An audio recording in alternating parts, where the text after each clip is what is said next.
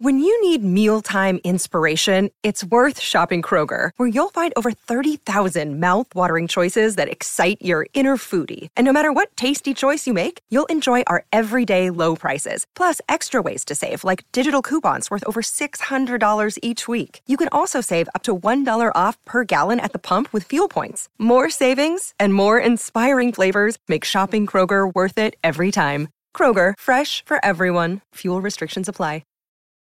This episode is brought to you by Reese's Peanut Butter Cups. In breaking news, leading scientists worldwide are conducting experiments to determine if Reese's Peanut Butter Cups are the perfect combination of peanut butter and chocolate. However, it appears the study was inconclusive, as the scientists couldn't help but eat all the Reese's. Because when you want something sweet, you can't do better than Reese's. Find Reese's now at a store near you. Tom, big week for Top Chef. We had blindfolds, we had crab shells, but is there anything bigger than a best of three cage match in Last Chance Kitchen? Ooh, this was the biggest week of television since maybe Battle of the Bastards in Game of Thrones. I was so into it. Now, cavalry, charge!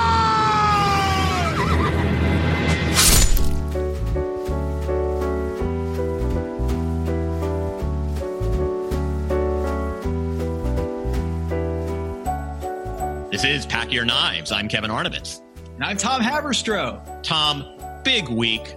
An absolutely epic Last Chance Kitchen finale. And I mean, we don't mean to bury the main show, but if you have not watched, dear audience, yes, what was a very hard to find part 2 of Last Chance Kitchen, it included the main cast. It was absolutely riveting. It was frenetic. You should absolutely pause this podcast. Please come back to it. And watch, because your 26 minutes will be well spent. Tom, I mean, yeah. I defer to you. I mean, please, you were the one who texted me, and I didn't even know it existed, and said, you got to watch this. I mean, it was crazy. It was awesome. I started seeing some tweets trickling in about, oh my God, Last Chance Kitchen this week. And I didn't think I could possibly come down from the high that I was on. After we got Tom Colicchio on the podcast. If you haven't listened to it yet, go listen to that. You don't have to do it right now. You can keep listening to this, but make sure you listen to that Tom Colicchio interview we did earlier this week. That was one of the top adult moments of my life, was getting on the horn with Tom Colicchio for 20. How many? We had 20. I think 26 minutes. 26 minutes, action packed 26 minutes. It was great. Go check that out. I didn't think I could come down from the high. And I didn't come down from the high, because this episode had one of my favorite things, which is the blind taste test. And then I find out that there's not just one Last Chance Kitchen episode, but there's 2 Last Chance Kitchen episodes. And then the part 2 is basically another episode. Like, there was 3 episodes essentially of Last Chance Kitchen this week. And not only that, Kevin, we have the chef tested, who has been on the show more than anybody else. I believe that's a true fact. Chef Jennifer Carroll is going to join us later in the episode. So we've got lots to get into, Kevin. All right. Big themes this week. Great week for Stephanie. And I'm very happy about this, because first of all, she wins my Stuck in an Elevator challenge. There's so many contestants and chefs that I like on this show, but if you asked me, stuck in an elevator for 3 hours, I think Stephanie's my winner. She's just heart of gold, humility, but funny. I like the quips. I mean, just a wonderful combination of characteristics. And she got a big win. Started it with the blindfold. We had my favorite time. You know, I love the blindfolded test. The chefs had 20 ingredients they had to identify. The winner got more time on their dessert challenge. Stephanie won that. It did not actually pay off. And I do want to talk to you, Tom. There was very little correlation between the amount of time afforded each chef and their overall performance. We will get to that. But the big story of the week, Kevin Gillespie, Atlanta's finest, back in the competition, wins that 2 out of 3 series against the current contestant pool. as you said, possibly the best Last Chance Kitchen we've ever seen. To me, these are the two big stories of the week, and really just the overall theme, which is now we're getting down to it, Tom. Yep. We're getting down to it. You know, like there's just more focus. We are getting to the elite of the elite. There are going to be some very good chefs that come home. There's some surprise hangers on. It was great again to see Stephanie accumulate some confidence. Malarkey's hanging around. Tom, a lot to talk about. Yeah, I also add that Gregory's bleeding. He is bleeding real blood. Gregory is not this invincible juggernaut that we thought a few episodes ago. Not his best week. And I loved what he did in Last Chance Kitchen, where he volunteered himself to go against Kevin for the heavyweight bout before he gets into the competition. But, you know, it's the first 0 that Gregory has had in this competition. He had 0 points this week after not having qualifying in the quick fire, not having a good finish in the at the Olympic competition, and then at the Last Chance Kitchen, he lost to Kevin at the end, quote unquote lost. So great irony too, Tom, because here's a guy.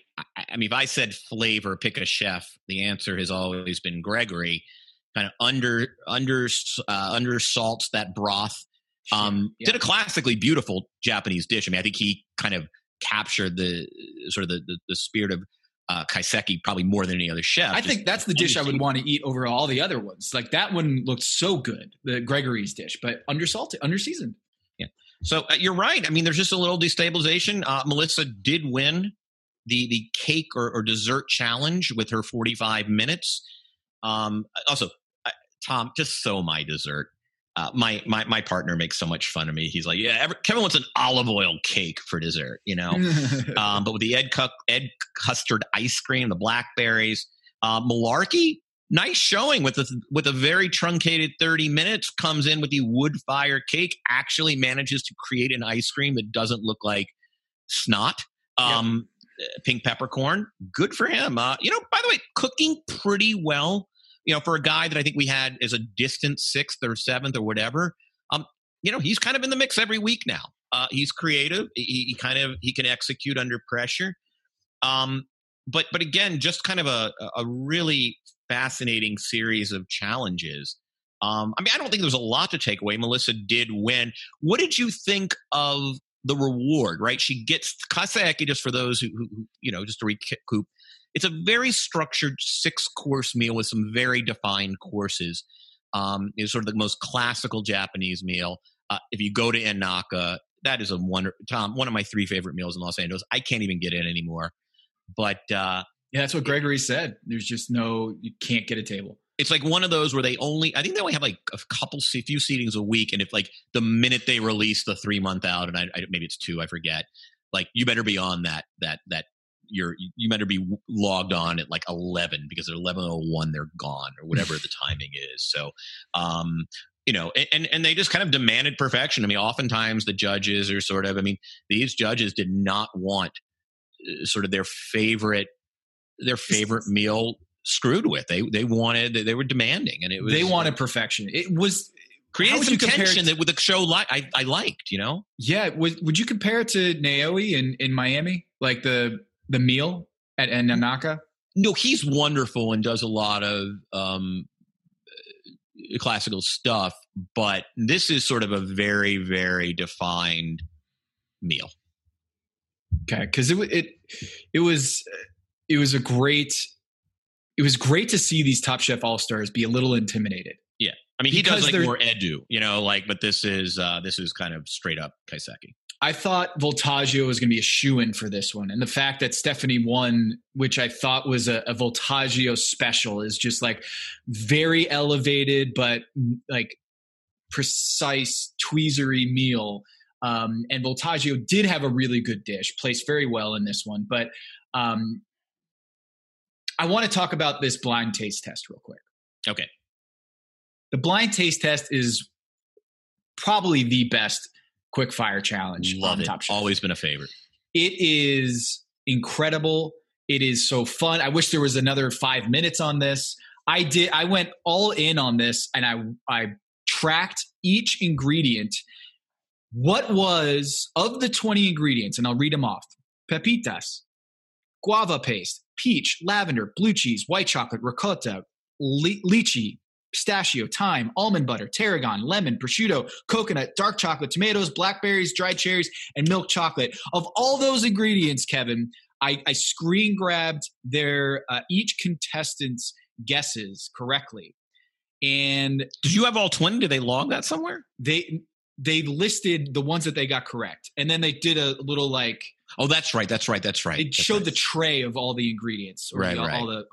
So there was only one food that all 6 contestants got correctly. And I'm going to read it again. Pepitas, guava paste, peach, lavender, blue cheese, white chocolate, ricotta, lychee, pistachio, thyme, almond butter, tarragon, lemon, prosciutto, coconut, dark chocolate, tomatoes, blackberries, dried cherries, and milk chocolate. One of those foods was 6 for 6. Let me think. So, I mean, I'm tempted to say lavender because it's so specific. Great. Lavender when you smell it. Lavender was 5 out of 6. The only one that did not get it was Melissa. And we do know that Melissa did not finish all of her ingredients. So that was probably it. I mean, so maybe lavender would have been 6 for 6, or maybe it was 100% 5 for 5. But it was thyme? Thyme had 3 out of 6. That's interesting. I feel like it's also very like the spices you kind of know.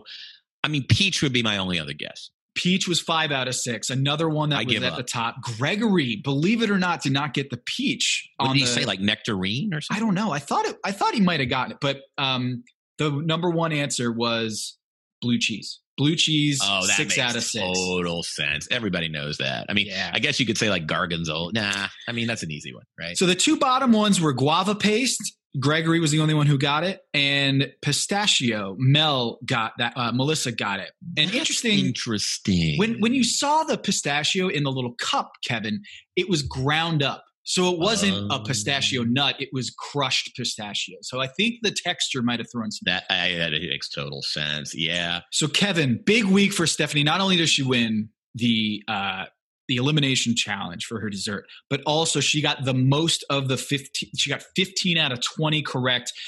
Given the tragedy that she opened up the show with, of her brother passing away, my heart was so full watching this episode, seeing her smile. She has the best lines, the one-liners on this show. Like when Padma comes out and says, "Let the games begin," and she just turns to Gregory and goes, "What have we been doing?"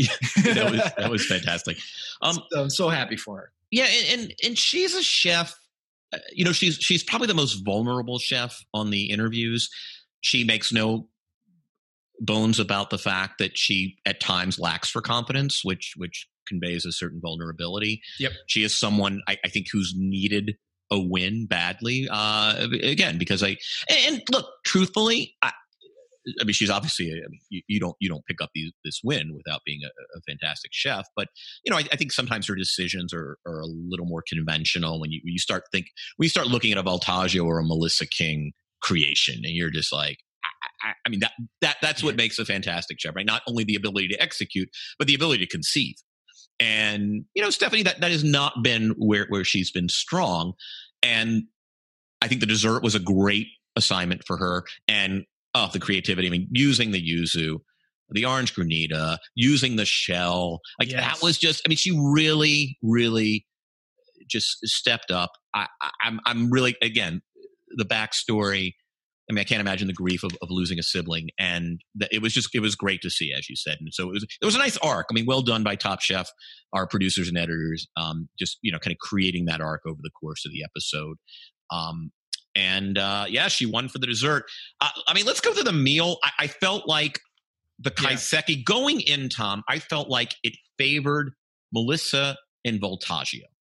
They are the cleanest chefs. Mm-hmm. They are probably the most technical oriented. And they're the ones who I think best know how to temper ambition with restraint, which is what kaiseki demands. Gregory is every bit as good as them, but I think he works in a different medium. I mean, he even said, this is somewhat of a departure. He is interested in amping up flavors. I think kaiseki and classical Chinese food, I think, is very much about tempering those flavors and finding this very showcasing the ingredients, not in a big mix of ingredients. It's just like that is going to pop. But it almost harkens back to an earlier the Disney Hall Challenge where, look, you're going for umami.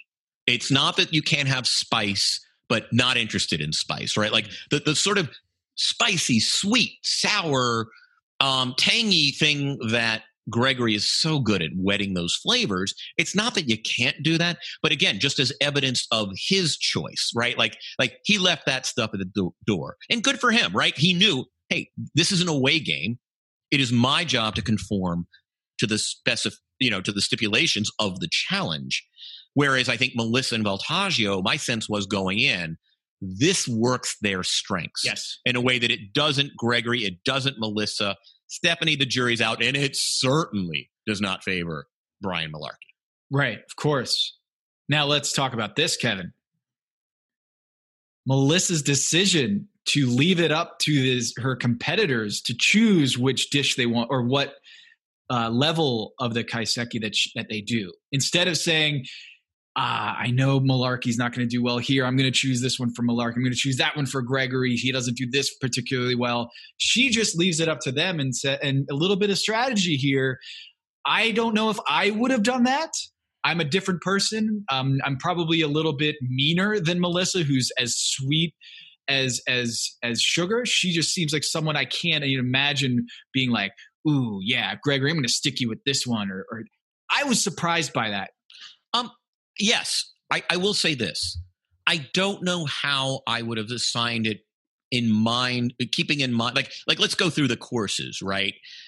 So I would think that going in, I was like, the grill item is the easiest, right? I thought it would be until there was no grill at the freaking the Coliseum. You got to nail a protein, so that's not hard. I mean, you miss on that, but. And I felt bad for Karen, and I want to speak to this, and I'll speak to this later. Let's go through more of these sort of. I don't know. I mean, like, who would be a disadvantage with soup? Like, are we looking to put Malarkey? Like, I guess you know who the least desserty chef is. I mean, who is the least desserty chef? I don't know. Least desserty. Gregory has discussed that he is not a big fan of doing dessert. It's not his thing, right? And it wasn't his thing even in the LCK. So. I mean, maybe, hey, I want to neutralize Gregory. Let's give him dessert. Okay, so we got that one. I was surprised she wanted steam. I mean, I don't know that Chawanmushi, although she did a beautiful job with it, except the setting, it does present some real margin for error. You know what? I think if she had known that there was not one of those steam baskets, that she traditionally makes a steam dish, because she later said that, like, I'm not used to these industrial steamers. I had to use that huge industrial steamer in the kitchen. Had she had known that there was no like steam baskets at her disposal, maybe she would have chosen something different. But given that she was probably imagining this dish in her head, how she traditionally cooks it, maybe she knows she could nail that dish. Yeah. I mean, look, I think Malarkey, if you want to sort of trip up Malarkey, I would say that I think he actually – the soup, which requires this very clean broth, and you can't do too much with it. You drop in, and by the way, those ingredients aren't going to be spiced the way maybe he could have fun on the grill. He could probably the rice dish, I can imagine him. It allows, in other words, the soup dish certainly an appetizer allows for some freedom. If you want to box Malarkey in, I think soup is actually the place you might want to do it. I think I would do the palate cleanser, the first one, where it's supposed to be just something very clean. I might put Malarkey on that. It's clean, but you can do a lot of different shit with it, right? Like, okay. I mean, the rawness, is part of it. But I think, like, when you do a crudo, and I don't want to insult it by calling it crudo, but I think that, hey, I'll do a little avocado confit. I can throw some caviar in there. Like, I think it gives you a little more flexibility, whereas that soup course is just that very defined kind of dashi-ish broth. And you just have to kind of play within the form. But I think it's also a long play. I think when you do something like that, it builds a lot of trust and empathy with your teammates. And so when you need something later, maybe Melissa is saying, okay, maybe she's not as calculated as this. I doubt she is, in fact. But later on, it might pay dividends for her, is this idea that like if she was in need of an extra hand or an extra ingredient, that they're more likely to give it to her because, hey, you weren't as vindictive in that scenario as you could have been. Right. So, I mean, but Eric talked about it when he came on the show, though. For whatever reason, this season, and maybe it's just common respect, that there's just not a lot of static. Can't wait to ask Jennifer about this. Look, even in LCK, Kevin was like, "You guys choose." I mean, I was shocked by that, and we'll get to that in a second. But you're down. This is a sudden death. And you're basically allowing them to throw. No disrespect to Stephanie, but to me that was an easy call. Could I get Scott Burrell here or Michael Jordan? Okay, right. I'm going to choose Michael Jordan. Yeah, I mean, come on. All right, so it goes, and so I don't know. You could almost overthink it. Now, Karen, I want to say this: Karen got eliminated. Some of that was in her control. I really feel for the chefs who go out on essentially infrastructural. I hated that she got out on this because it was infrastructural, right? Like she doesn't have surface area for the grill. I mean, come on. I mean, it's one thing to have an industrial steamer. I get it. That puts you at some disadvantage, but she's just, now I will say this, when you go to Kaiseki and you get like a duck, like a kind of duck breast, that thing is cut at 90-degree angles. Like you get this little block. Mm-hmm. It is so gorgeous. It almost looks like it was pressed with a mold.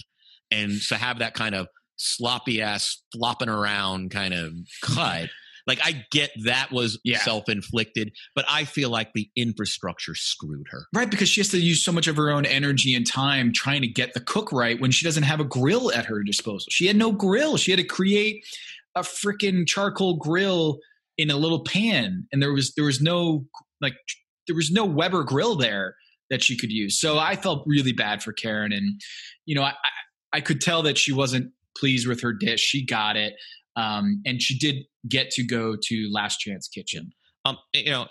Finally, again, I think it's fair to say, Tom, Voltaggio had the easiest assignment. He did beautiful with it.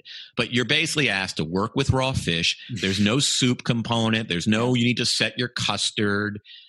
You could argue there's no machinery. There's no machinery. Exactly. It is limited technology. You can play around. You're basically doing a Japanese style crudo. So you have to be a little more restrained. This ain't going to be Miami crudo. Who's your boy, Jeremy? Mm-hmm. Is it not Top Chef? It's Top Crudo. Yeah. Bless his heart. I love crudo. But I think in terms of degree of difficulty, Voltaggio had the easiest ride. And he paid it off. He paid it off. Let me ask you this. Did you think Melissa was going home for her shell? No, because it was clear that look, if not for Karen, I think she could have. I don't think Gregory's going home for the lack of salt. I don't think, maybe Malarkey. But I think generally liked him. You got Tarico saying, "I saved my prawn." I was so into it. Right. So, who knows? This is the second week in a row, Kevin, that Melissa almost went home. So she had their salad last week, her romaine grapefruit salad, and then this week she had the shell in her dish, which I don't know where Gail was this week. Wasn't on this episode. We miss you, Gail. We always miss Gail. She's not there. But when everyone was saying you're out, that's a critical era. I thought, oh man, what if Melissa goes out right before they go to the playoffs? Wow. Let's go. We only have a few minutes before Ms. Jen Carroll graces us. Let's talk more specifically about Last Chance Kitchen and that wild ride. So it's Last Chance Kitchen. I already knew that there was a multiple. So I go into it seeing part 1, 12 minutes, part 2, 25 minutes or whatever it was. So I'm sitting here what is going to happen? I don't understand how they can blow out a triple episode of Last Chance Kitchen. And the first thing that they had to do was a tea competition. So Karen actually, and this might have been just serendipitous, Karen did a duck roast, tea smoked duck in her elimination challenge, and then has to incorporate these tea dishes, tea elements in against Kevin Gillespie. And I thought it was super close. honest. I thought Karen might have won that one, but Kevin pulls out with the tea dish. He had a tuna rubbed dish with tea, hibiscus, mint. I don't know. I just looking at the two dishes, I thought Karen was going to win this one. Yeah. I mean, he's awfully good. I mean, Gillespie is really, really, really, really talented. Now, where he got in trouble, I think, is round 2, and you could see the disparity of focus, right? Like up until the end. I mean, Kevin, and look, improvisation is part of great cooking. The whimsy is something that really informs his work, and it is great. And because he has the technical skills, even when he is being whimsical, it just kind of comes together. He knows how to plate. However, you could see early on with the stink bomb, like, man, he was all over the place. That was a what's his name? Kazu. You remember the LA kosher Mexican? Oh, Katsuji. That was a Katsuji special. Yeah. Like. Well, let's back up here, Kevin, because we started the episode. I should have mentioned Last Chance Kitchen. The great twist of Last Chance Kitchen was teased at the beginning when you're in the house, you're in the Top Chef house, and they're all like, "Oh, so what are we going to do today? I don't know. What do you think we're going to do? I bet we're going to go to the Top Chef kitchen. What if we're going to Last Chance Kitchen?" And then they cut away from that. They go to Last Chance Kitchen, and you don't know why they're going. You don't know when they're going to show up. But of course, against Karen, there's no Top Chef contestants coming back. And then finally, when he beats Karen, you see the Top Chef contestants come in, and he gets. I loved the setup that Tom did was. Kevin had 3 opponents. He had to win 3 dishes. Each opponent, he could pick the opponent, and he had to win 2 out of 3. So Kevin picks the opponent picks the ingredient, and then Tom picks the dish.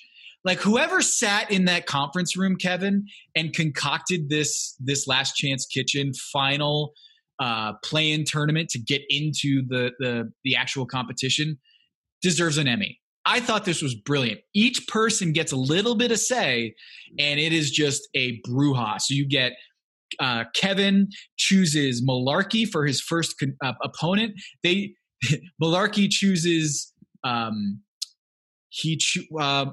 what did he choose? He had to choose the ingredient, so I can't remember. Malarkey got to choose the ingredient, didn't he? Yeah, what was it? Fruit and nuts. No, that was Gregory. Anyway, so Tom Colicchio says we're doing a risotto. And they do a risotto. And this is obviously a Top Chef-ism, is the fact you do not do risotto. So they bring back the risotto. According to TopChefStats.com, Lynn, who does that site, 7 people in Top Chef history have been eliminated for risotto. It's and as Brian Voltaggio said, it is the kiss of death. And so it was a big deal that they had to do risotto right off the bat. And kudos to Tom Colicchio for doing that. So they had to do risotto.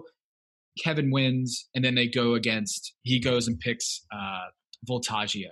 Interesting Which choice. I thought it was a good choice. I mean, Voltaggio is a guy who needs some time to kind of assemble. Yeah. And he's not a whip something up kind of chef. I mean, it is very studied. It is very technical. It is produced. And there's a reason he's never won a quick fire. So I thought it was an interesting choice.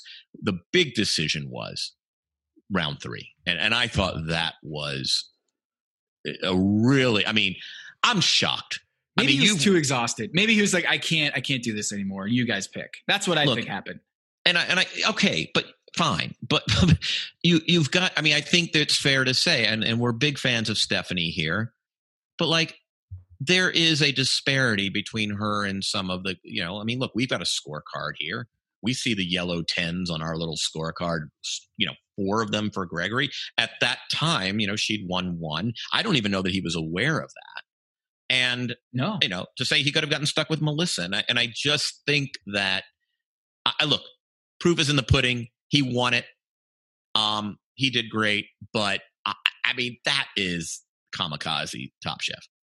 Yeah, and Gregory's not going to lay down for him. No. Gregory's he wants this thing. He came within inches of winning it. And Kevin did the kitchen sink for the second round of that. And then for this one, he does the cobbler, which looked amazing. Like if I'm going to ask for one dish from Kevin Gillespie, where does a cobbler rank on your, like, it's up there, man. Now, and by the way, I mean, so despite getting saddled with arguably the strongest chef in the competition, and I said it earlier, Gregory has said that he is not a dessert guy. So as it turns out, as much as I say, hey, he should have gone with Stephanie, he would have been up against a pretty desserty chef and instead he drew a guy who frankly had some of his, spicy, sweet, tangy, combination neutralized by the challenge. It's not to say he can't work those things in, but in some ways he got lucky after the assignment of Gregory in that the challenge afforded. He got a little wiggle room there. Yeah. Right. I think he saw some daylight and he pried open that door and he is back in the competition. I was, once Tom got the brain freeze, I said, it's over. Kevin's got this. It's over.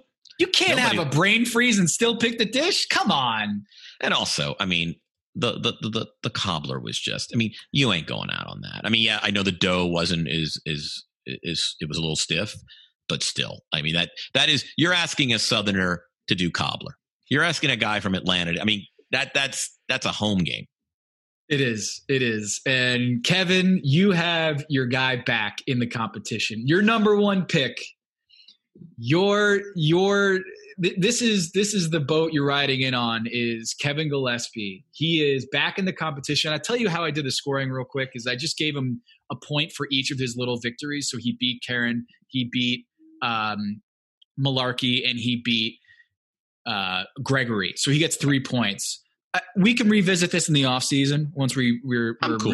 redoing the Constitution. He gets 3 points, and we basically tied this week. 9 points for me, 8 points for you, and it's 171 to 125. Kevin Gillespie is back in the competition. You still have Stephanie, you still have Malarkey, but Karen is out of the competition. I got a little sad when I saw Eric and the rest of the crew, Nini, having to say their goodbyes. I got a little teary-eyed. I will say there's always one chef who's just clearly over it. Eric. No. It was Leanne. It was Leanne. Leanne. I don't even. Was she even there? No, she was, and it was like the Tanya spot, like, which is why am I here? Like, you've eliminated me. We've got no, and it's always one, and it happened to be Leanne. Eric, I thought, was looking a little fatigued there, a little hunched over, like, all right, guys, I'm a little tired about this. But Leanne, the fact that you mentioned Leanne, I don't even remember her being there. So my point exactly. Shall we bring on Jen Carroll? Yes.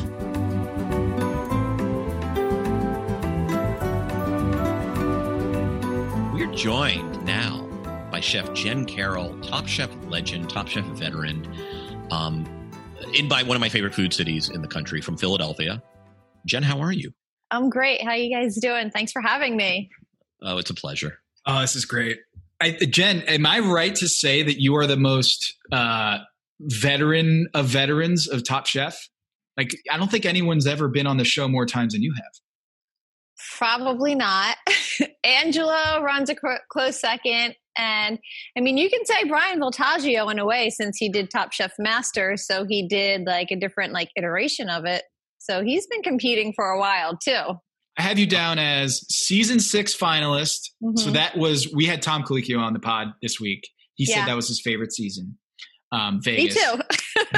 You were also on season 8 All-Stars. You were also on the Life After Top Chef show. You were also on the Top Chef Duels. You were also on season 15 Last Chance Kitchen. And here you are, season 17 All-Stars. You're back for some more. Yep. That's right. Now, I don't know if our audience can see, but Jen is wearing one of the powder blue and maroon Mike Schmidt, Greg Lazinski, Manny Trio, Philadelphia Phillies tee, and it's just like the powder blue and maroon is a wonderful, just burst of nostalgia on this show for me. So thank you, Jen, for that. You gotta represent always. So Jen, we have been recapping every episode this season. I don't think we've ever had you on the show before. So we're not going to just talk about this season. We're going to go back into history and talk about some of your appearances and your experiences. But I want to ask you, are you done with Top Chef? Are you like, you know what? I'm out. This is enough. I've done enough. I'm ready to walk out on my own terms. I've said it was enough every single time I've left each time. And, at this point, it's fun going back, and I just keep challenging myself. So yeah, I guess I can't really say never. Question for you. So they're devising this Top Chef All-Star season 17. What is the audition? Are they coming to you? Are you going to them? Are you making your case for inclusion? Are they saying, what is the process for selection? Shit, Kevin, no one goes to Jen. I mean, no, Jen doesn't go to her. I mean, everyone goes and calls Jen. She's not, volunteering herself. They're calling her. We want Jen. Yeah, I am not volunteering at all. They have called me up and invited me back each time. So I am really lucky that they keep wanting me to come back. And I have just been, taking every opportunity that they've been given to me. Why not, right? Sure. What are you working on right now? Like in real life, IRL?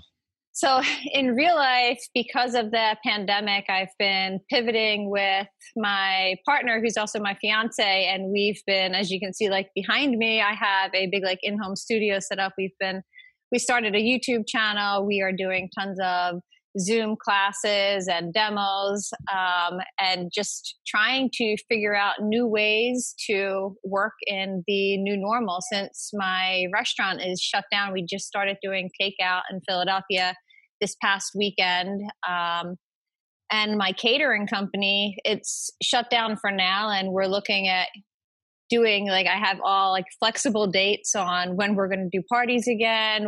Are they going to be smaller? Is it going to be outdoor parties for the summer?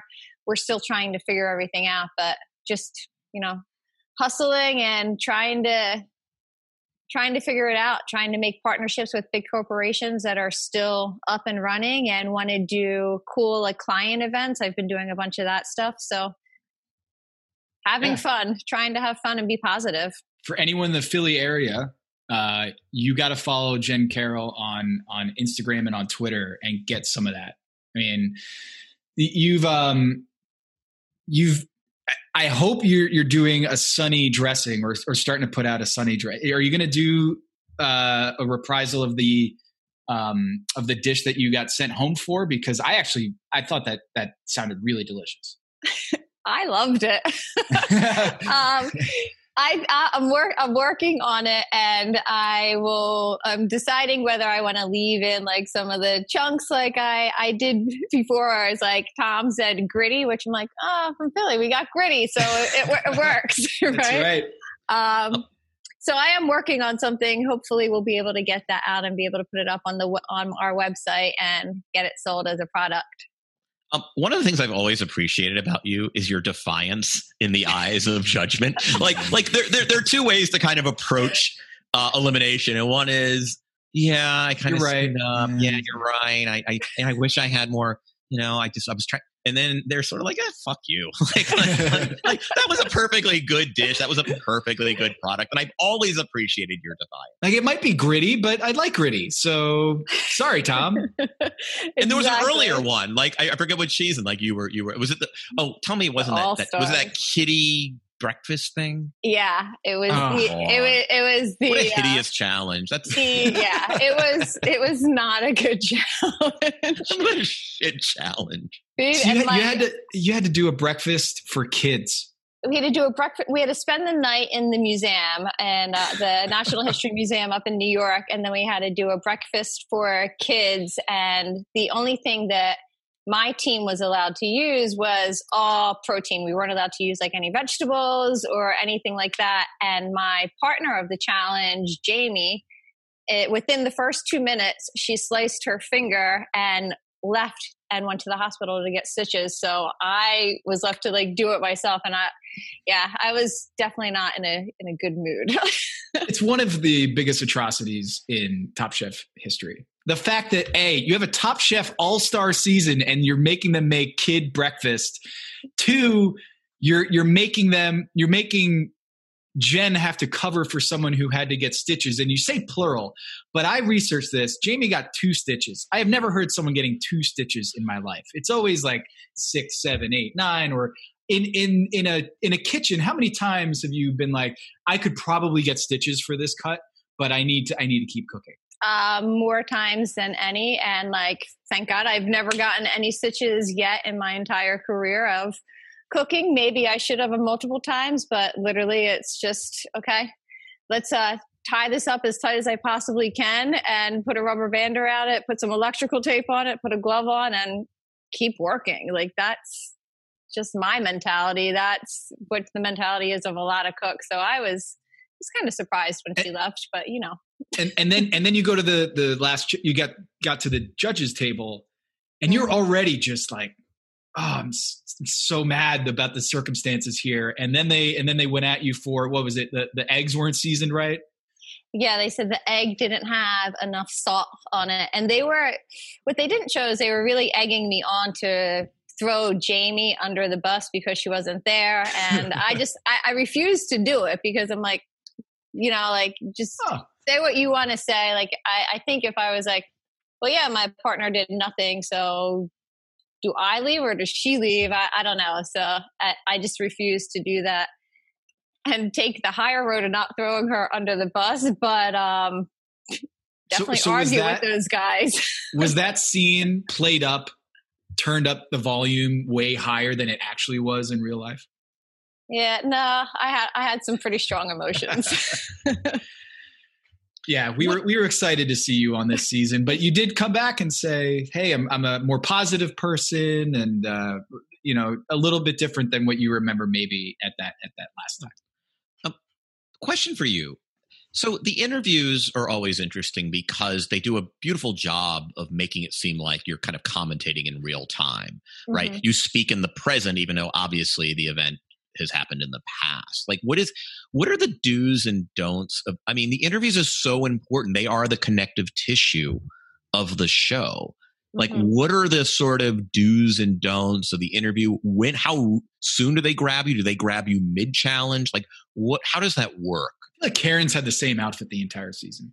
Right. So if you notice from season 1 until now, like for this time, they pick out like 2 shirts that we will wear the entire season. So they have a whole binder for each one of us with a whole like bunch of questions, and you know, they can ask us any questions about any challenge at any point that we've participated in, and they can loop it together because they want us to also to have our hair done the same way. So like go back and like see that. But then in seasons, like in the beginning on like my first season, we wore whatever we had, like whether it was a t-shirt or like whatever, my hair was in a ponytail. And then, so it was harder for them to edit and to link things. So now this makes like, they're really good at what they do. They're really good at their job.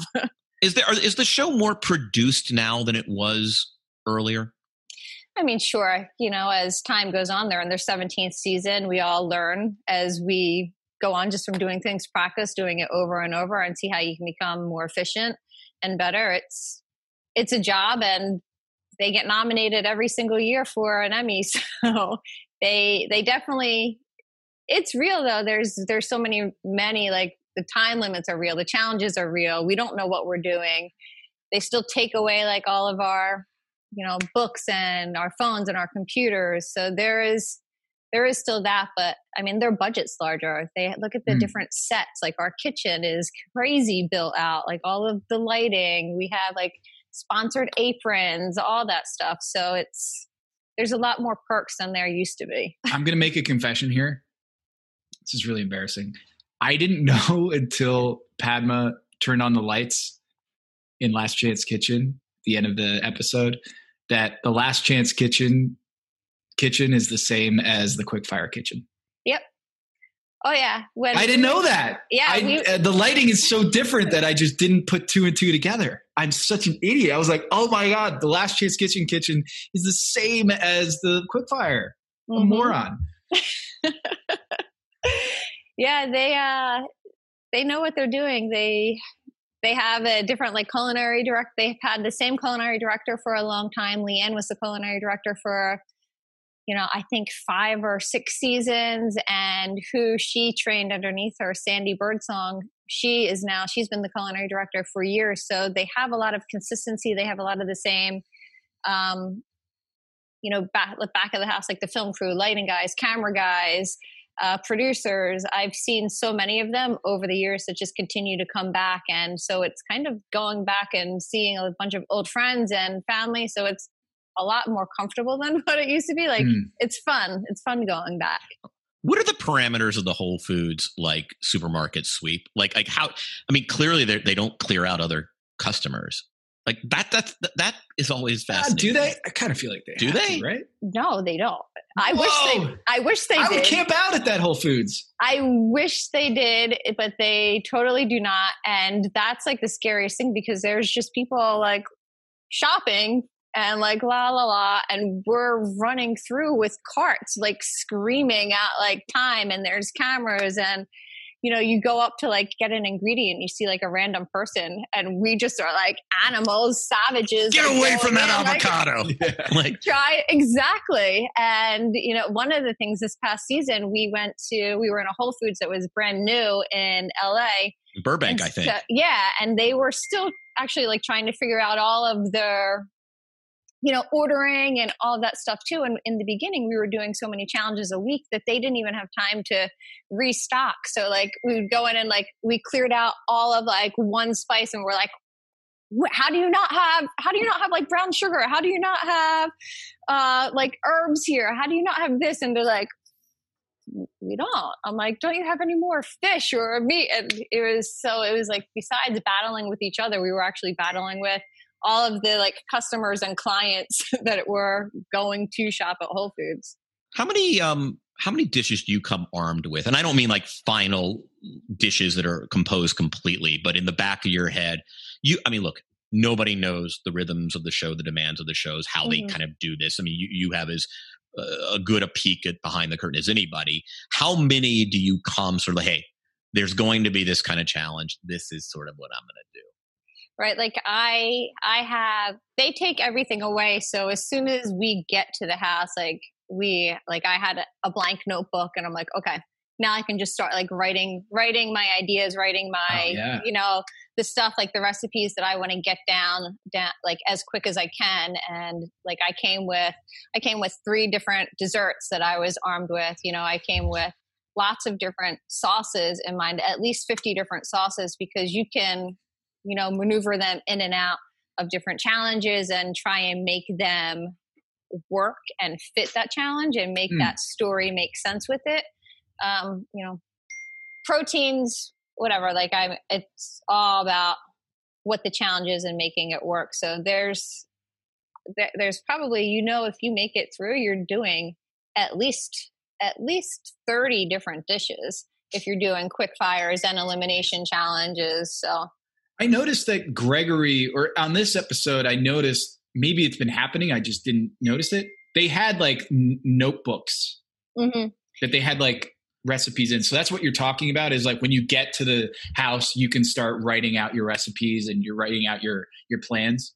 Yeah, because that's what we all do as chefs. We literally just write when we're inspired, but we always have everything organized, and instead of having everything jumbled in our mind and trying to really think on the fly, you're thinking on the fly. And for me, I had different sections of my notebooks. I was okay, here's sauces, here's garnishes, here's crunchy stuff, and here's you can access different that. Textures. And yeah, we have that with us in our knife roll with us at all times. If we don't want it, you don't have to use it, but it's definitely a help. When we were sitting in the stew room or something, you just start writing. So and I've said this a million times. I said it on the pilot of our podcast.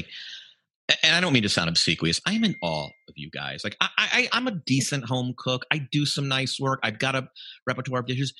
I'm thinking about Voltaggio last night or Thursday night rather. And it was The guy's doing a tomato dashi. Like, I've tried to do that. It takes like a zillion hours. You have to put the thing with the cheesecloth in the damn fridge, and then you got to frigging get it so clear. And like, it takes a while to do the consomme. Then you got to add all the fucking bonita flakes. And like, how the hell is he doing this? Like, what you guys accomplish in a quick fire. I'm just like, I think you had 20 minutes. Like, it takes me 20 minutes to chop 3 onions. It's, you know, we really... No, we've learned how to like really incorporate flavor into things super quickly. Obviously, if we were at our restaurants, we wouldn't be doing it that way, but we know Malarkey how to flipping the pan for the risotto. You know, like we have definitely do shortcuts, and we add, you know, more aromatics in, or you do a larger batch just to get a more like condensed like flavor. You know, Voltaggio is extremely talented and a very, very like technique driven. So he knows how to get like that clear dashi pretty quickly. But yeah, you should let that hang like overnight in order for it to just be like a crystal clear sauce. But like if you threw, I don't think he did, but like if you threw like liquid nitrogen into it, like you could freeze it and then like let it melt if you had time too, but there's no time for even like that melting. So you just have to figure it out. All right. I'm going to put you on the spot.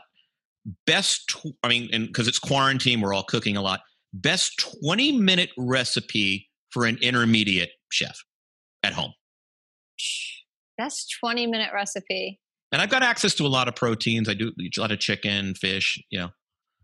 I mean, one of the simplest things, I think it's simple, is cooking a whole fish on the bone, not having to like fillet it, not having to break it down. You're getting a lot of flavor. You don't have to do much to it. You can add salt and pepper, stuff the cavity with some lemon and herbs, get like a medium high like pan, little oil, get it seared, throw it in the oven, and you're good. Serve it with some rice or like a fresh like broccoli and tomato salad, and you're done.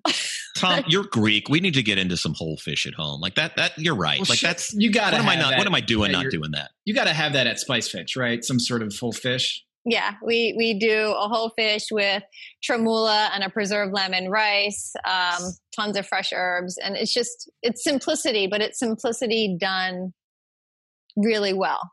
Simplicity is not easy to do sometimes. All right, Kevin, this is a very serious conversation right now about recipes and things to do in a pandemic. All I want to know is who turned up the heat on your dish, the coriander, cauliflower, the cream, the base of your dish. Who turned it up? Who turned it up? Look at, you know who it is. I know exactly who it is. I know exactly who it is. And I gave them the opportunity to admit it, and they didn't. So, you know, Eric should have fallen on that sword. And by the way, was it intentional or was it subconscious? I don't think it was intentional by any means. Not in an all-star season. He's a good dude. He's a really, really good guy. None of us are there to sabotage each other. We all actually like want each other to do well. And as you see, like we help each other out. We talk to each other. We actually talk about recipes and how we're going to make things and what we're making. We're not there secretive, like hiding things. Everyone there is really good. And you know, it's what's the point of sabotage? Jen's too good. She's not going to say who it was, but I know up here who it was. We know on the show. Yeah. Okay. All right, Jen, I need a couple minutes to just sing about Philadelphia's food scene because and by the way, one of the disappointments of the NBA season being suspended, I was supposed to be in Philadelphia for the playoffs covering the Sixers, and like the depth of restaurants in the last couple of years, like I mean, I'm just like Friday, Saturday, Sunday, Thuraya, like obviously Hardina for Indonesian food. I go to Goldie because it's right by my hotel for lunch like 3 times a week.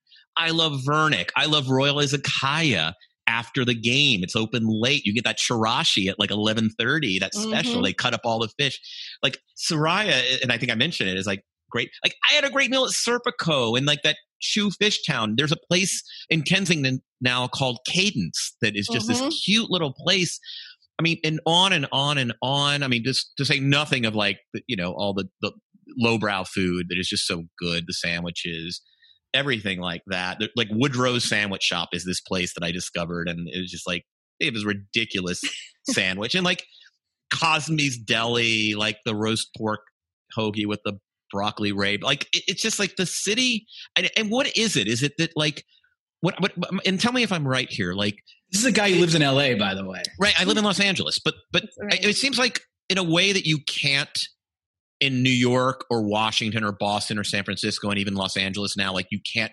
A young chef can't afford that rent in those places. Like you can't pull it off. But in Philadelphia, like a young chef can just throw stuff against the wall. Like there's you can open a 28 seater. Like you can do that. And it's just like, and I just think that's my theory of like why it punches so far above its weight. Like it's like my favorite food city in America.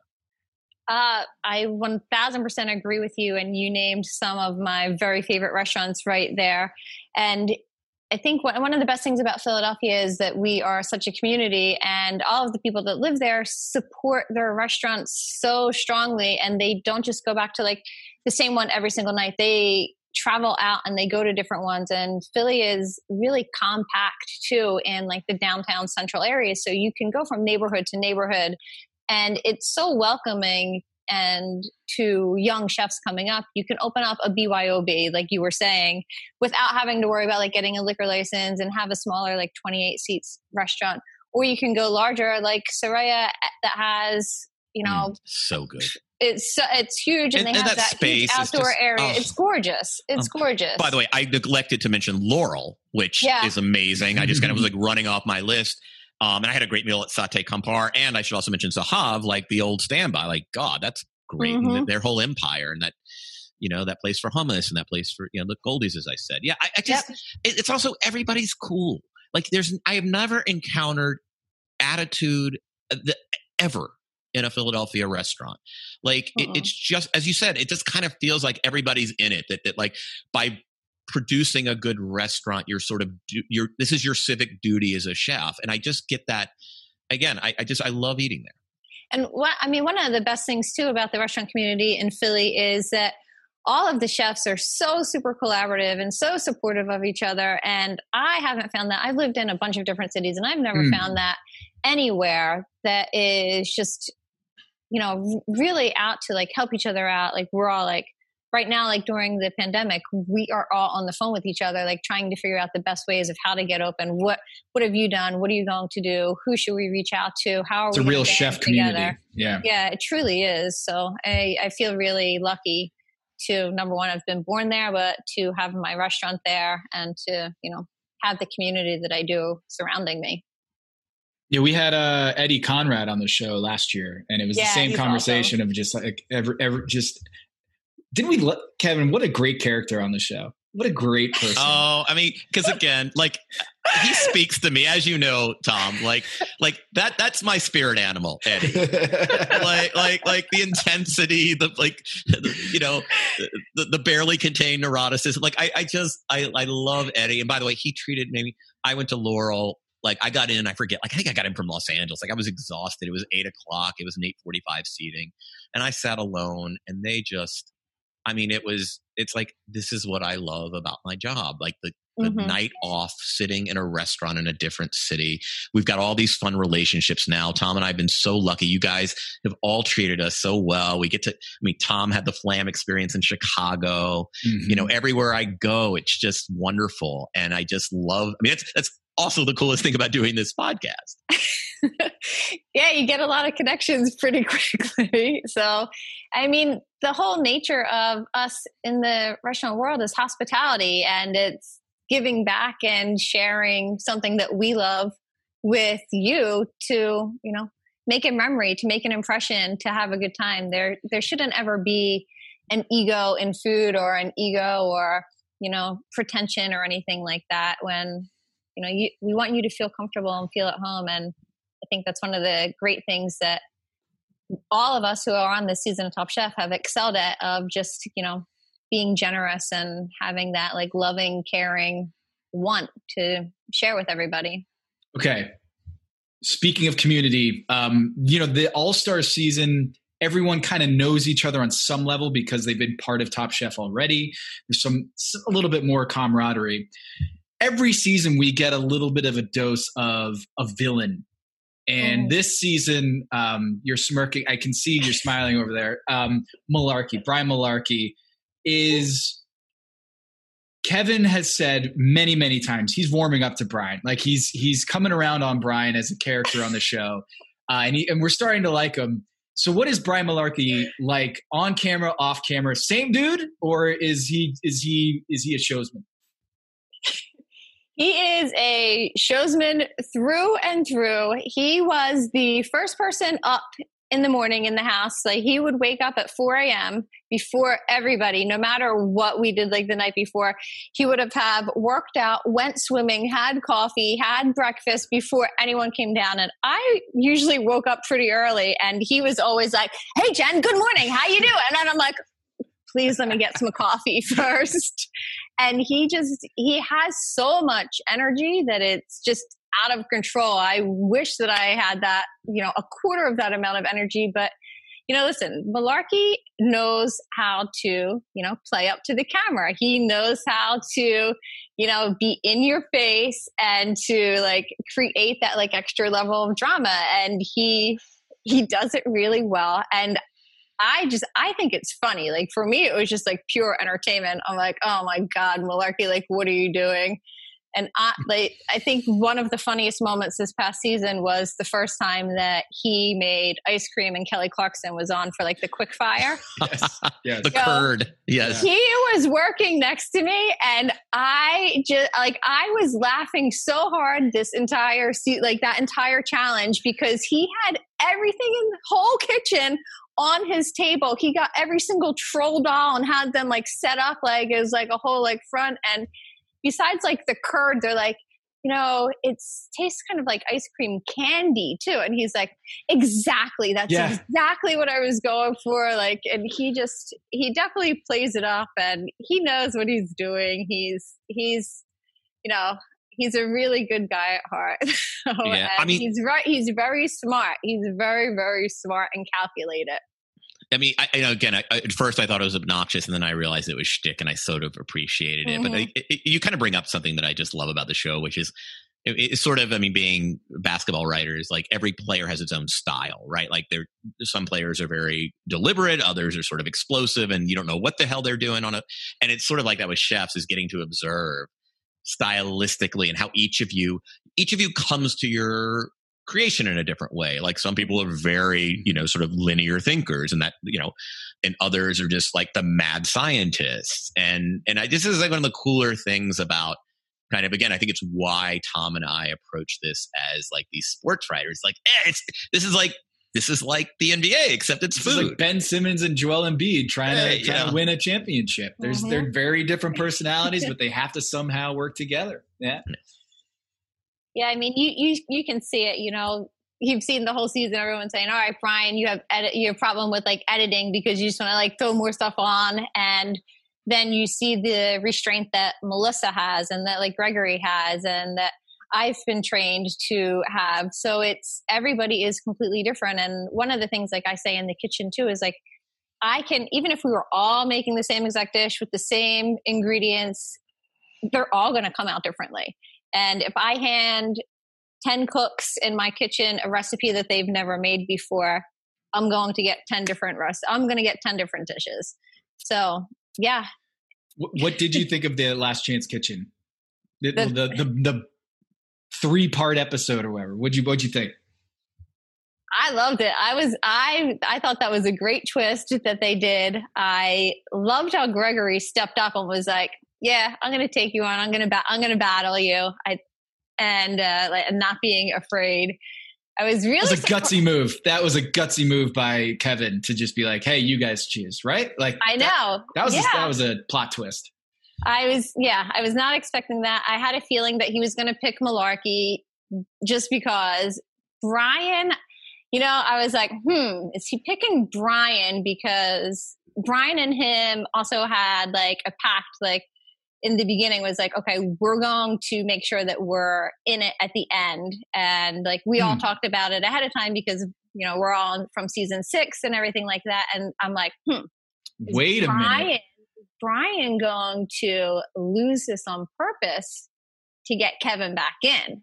Like when I watched that this morning, I'm like, because I saw Kevin like go back to look, and Kevin's like looking at Brian. I'm like, are you gonna do this for me? Are you gonna let me back in? Are you actually gonna battle me?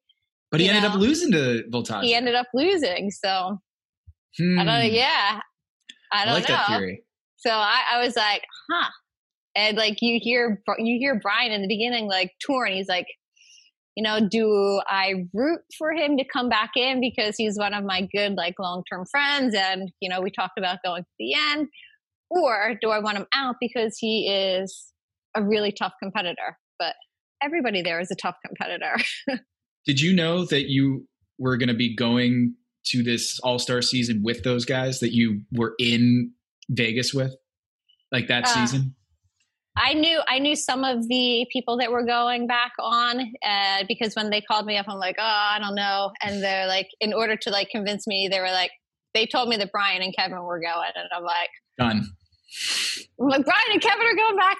I'm like, I have to go back. So yeah, that's cool. Yeah. Want to give you like chance, and I know you talked about it earlier, what you were working on. Do you have anything specific you want to say pitch? That always sounds, but do you have anything that you want to kind of give the audience? Right now, besides the YouTube channel, it's called Cooking with the Carols. Go on, subscribe, like, watch all the videos I'm just doing right now, doing some like fun, like basic, simple cooking stuff. We're going to start involving, I have little rabbits, so we're going to start involving them in like a cute way. But also, not cooking these rabbits. No, not as the meal, as props. Okay, yeah. just checking. I did read that you once had 5 rabbits. So what's the rabbit count right now? We're at 3. We in the beginning of March we lost 2 of them, sadly. Oh. But we're at 3 right now, and yeah, they're so cute. But besides that, if you go to my website at eatccc.com, that's my culinary experience and like catering company. I'm getting ready to put up a bunch of different classes that you can buy, and give me an email let's set up some sort of travel or partnership or some dinner together. Jen, thank you so much for giving us your time. This was a sincere pleasure. Thank you. I'm so happy that I finally got to get on. Oh, was this a thing you wanted to? I feel like everyone's been on. I know. We've got some tough choices to make, Kevin, because we're coming down to the home stretch here. I know. And like, I didn't know Karen was a power lifter. Found that out on the show, and I'd love to talk to her about that. That was like, holy, yeah. That was crazy. Like, I saw her doing that, and I was like that was for real. I'm like, crazy. The hell? Also, she had the right technique, and I was like, this is not she's just professional. Yeah, she's right. For real. But like, what is the Venn diagram between powerlifters who are also musical theater majors? It is chef. Like, wow. And chef, right? She is probably the only powerlifting musical theater major chef in the world. I would have to agree. Wow. That is amazing. Anyway, Jen, thanks so much. Thank you so much, Jen. This was a real pleasure. Thanks for having me. All right. Tom, any closing thoughts? Oh, man. I'm wavering right now, Jen. Wavering on Gregory. I know you can't tell us anything, but yeah, I know it all. I know everything that has happened. Yeah. The recording is still on, Jen, so don't slip here. You're a seasoned veteran on this. You know, you're really good at that. But I have on my fantasy team, Gregory, Voltaggio, and Melissa. And 3 weeks ago, I would have felt like I'm set. I got the champ. I'm no questions about it. I got the champ.